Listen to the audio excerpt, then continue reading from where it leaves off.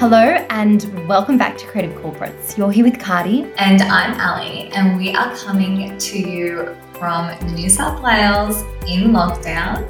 Another week separated. I'm not doing so great without Cardi, but it has given us a good time to reflect, a lot of time to be introspective, and that has actually given us inspiration for this week's topic, which is introverted and extroverted energies and what we can learn from both. So why are we discussing this topic? As you said, spent a lot of time lately by ourselves, staying home, staying safe. But it's actually also new financial year. And so we've been really reflecting on what are our goals for the next 6 months? What do we want to learn to improve on in our communication, in the way that we engage in our relationships, in our friendships, with our teams at work. And so we thought this was a really good way to sort of start and kind of deconstruct two kind of common categories that we put people in communication styles, which is introverted and extroverted. But basically, we're going to break it down and address a couple of things in this episode. So we're going to kind of define what introverted and extroverted energies are and how you can actually draw from both these qualities. We're going to talk about, what we identify as. You may have an inclination. Then we're going to talk about speaking to introverts. What are the things we can learn from them and how they engage? Some key examples about how we can help them flourish. And then how we are going to incorporate some of these learnings back into the way that we engage. So should be a great episode. Okay, so starting off, Cardi, introverted and extroverted energies. So we did some research, and introverts, for the purposes of this topic, are those who recharge by spending time alone. They reflect before making decisions. They listen more, they enjoy one-on-one conversations, they're introspective, go figure. They're very self-aware, they think before they act, and they learn through observation. And they're likely to be more social with people that they know. In contrast, extroverts might recharge by socializing. They make decisions quickly, they speak more, they're outgoing, easily distracted. They are action-oriented, gregarious, and expressive. They're excellent communicators, and they enjoy being the center of attention. That might have resonated with a few of you. You might feel like you hit both things, both areas, and that's completely fine. But for the purposes of this conversation, we've kind of gone, these are the kind of categories that we're using and these definitions to help us with this conversation. So, Cardi, how would you say, what category do you think that you fit into? Look, I'd like to think that I probably have some qualities or energies from both. Some might say that I am more extroverted in nature. I would agree with elements of that. But as we were discussing before, I think that I value a lot of introverted qualities because I see the benefits of being balanced and measured as much as possible. And that, so I guess that's the short of it. Yeah. That's sort of where I feel like I fit in, which I'll discuss in more detail shortly. So, but tell us, what do you think about yourself? I would say I am definitely an extrovert. So I've done a few of those online psychometric tests, which are obviously so legit. And my extroversion scores are like off the charts. So on like the Myers-Briggs personality test, was like 90% extroversion. So I take a lot of energy from other people. I definitely make snap decisions. I'm also, though, easily distracted, but I would say overall it really depends on where I'm kind of feeling. I think the other side is because I'm so energy dependent on other people, I have in the past not enjoyed so much time alone. But actually, I have found that there's a real benefit. And sort of we were kind of talking beforehand as well, Cardi, on spending time alone to kind of use that as a period of introspection so that you can kind of not be so reliant on other people. So one of the things that I think you touched on, which is really valuable, is actually starting by taking the Myers-Briggs personality test, because sometimes getting a clearer understanding of where you sit to then identify, well, how do I want to better communicate with other people, and how can I do that based on identifying my current strengths and weaknesses? Because I remember the first time that I did that at university, it was no surprise to me, but I think what it really opened my eyes to is really how differently people communicate, but also how important and how good those other ways are, and that there is 1+1 isn't sort of the only way to do it. Or I should say, there's always different equations or different communication styles that are just as good as each other, but it's about having the openness to approach things in a different manner that allows for successful relationships to thrive. As we're sort of talking, is the whole point is, are you the sort of person that wants to deliver, this is my decision, it's the highway, my way or the highway? Or are you open to listening to other people's perspectives? Are you, on the flip side, wanting to take your time to provide a measured response? And so some of those things that come out is you realize that, maybe as an extrovert, that you don't always need to feel the silence and feel the air. You can take time before you provide, whether it be an emotional response or a reaction, so that it sets off a better impression that maybe you're taking the time to really think about what you're trying to say. 100%. And I think, to your point, something we talk a lot at work about is being a chameleon. So it doesn't really matter too much where you sit on the spectrum as your default. That is important in terms of knowing yourself and helping you communicate to others, perhaps your communication preferences. But overall, I think we can both learn from each other. One thing that was really interesting when we surveyed and spoke to a lot of people, I did a poll on my Instagram as to, based on these qualities, do you identify as an introvert or as an extrovert? And I was so shocked how many introverted friends I had. And it wasn't like these people had come out of the woods. I had never known this person and it was a random follower. It was friends I've had for a really long time who actually were yeah, I definitely identify as an introvert. And for me, that was so interesting because none of the extroverts were surprising. I was oh, you're actually a really loud or get energy from other people. I never would have guessed based on communicating with you. But actually why that was important was because it made me really think about how introverts kind of are always expected to work on some of their qualities. So they're always told they need to be, speak up more or be more assertive. On the other hand, we don't necessarily expect as much change from extroverts. Now, this is a case-by-case basis, but I think in Western society, our communication ideal, or what we sort of epitomize as leaders, is definitely that outspoken, really assertive, my way or the highway driver. I think seeing a lot of those people in practice actually, and particularly looking at some of the emerging research, that doesn't necessarily make you a better leader.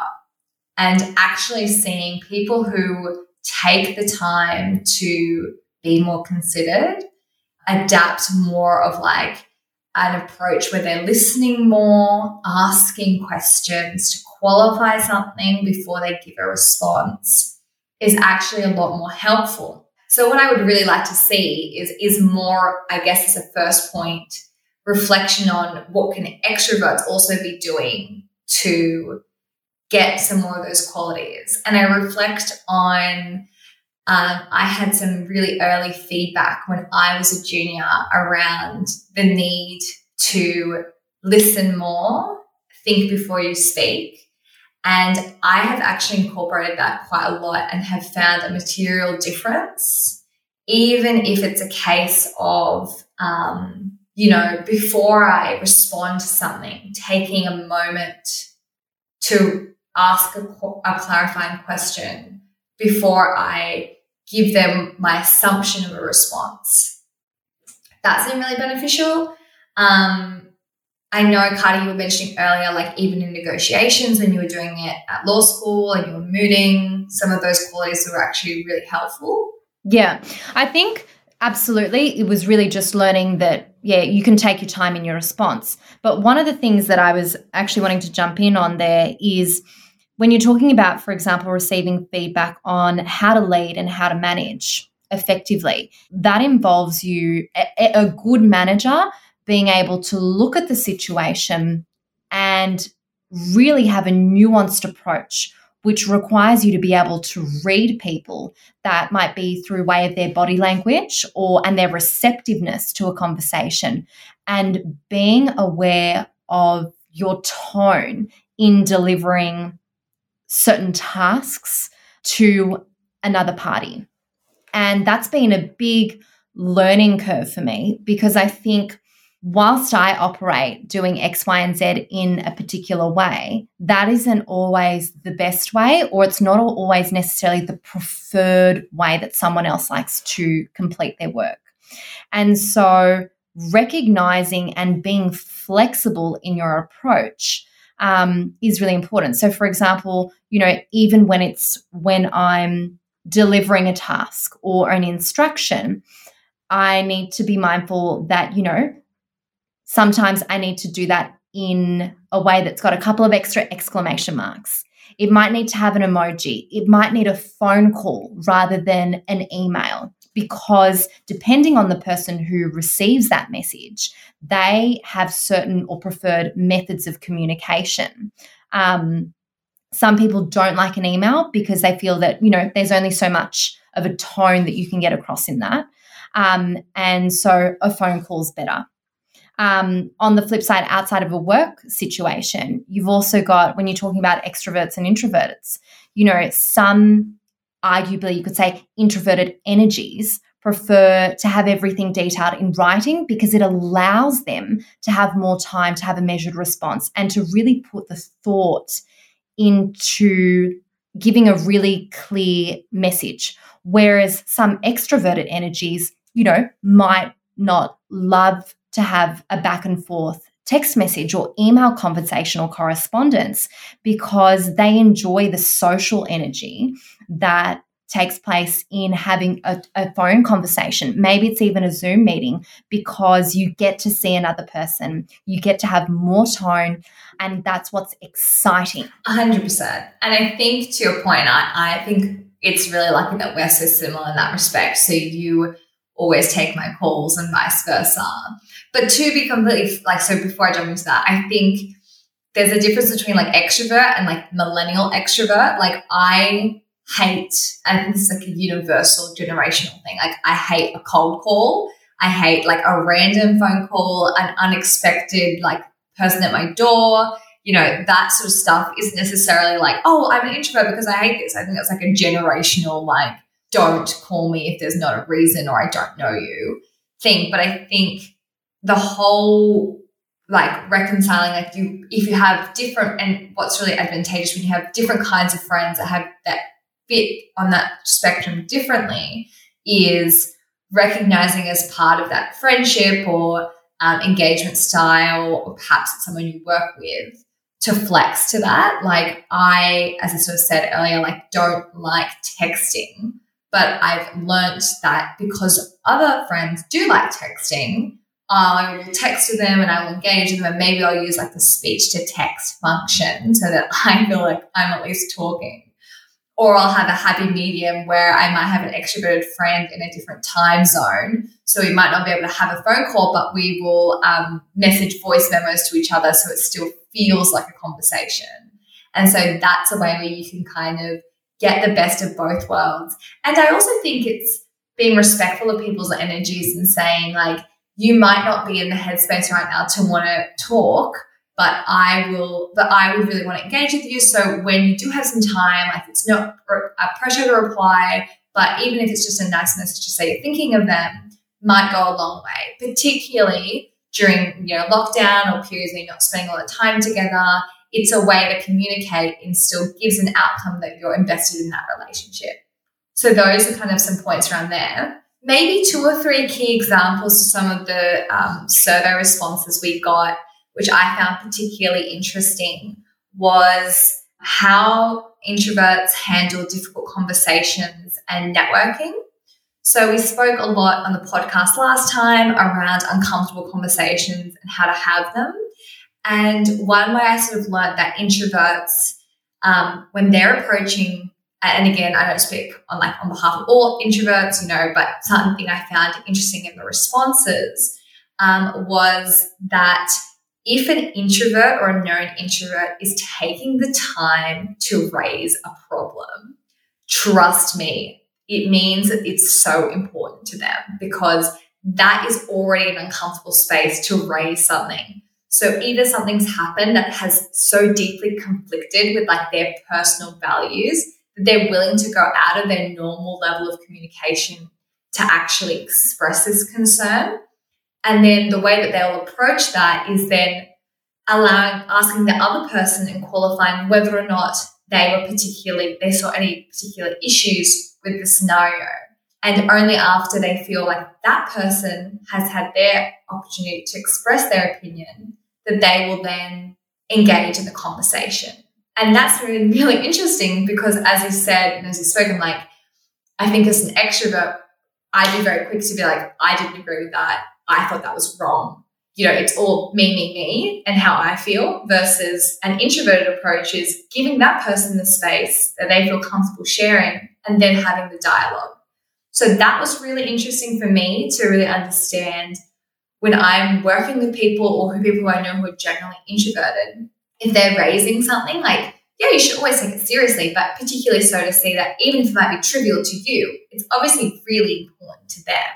So, yeah, I don't know if you've got any thoughts on that, Cardi, or... Yeah, I think what I take from that is how important it is to read a situation or to read a person, and to then be able to really think about how is it that they like to communicate and get to that level, whether it's an introvert or it's an extrovert, to allow themselves to feel more comfortable, to open up and to thrive.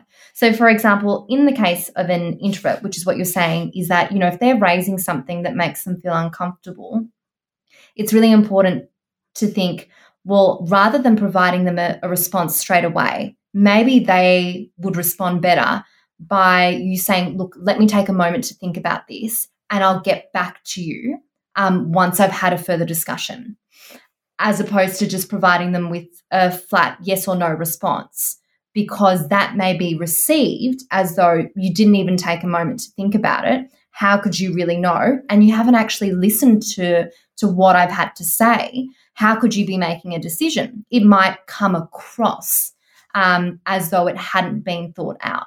And so even though your answer may still be the same in 24 hours or a week later, it's sometimes the approach that affects the relationship that you could have with a particular party.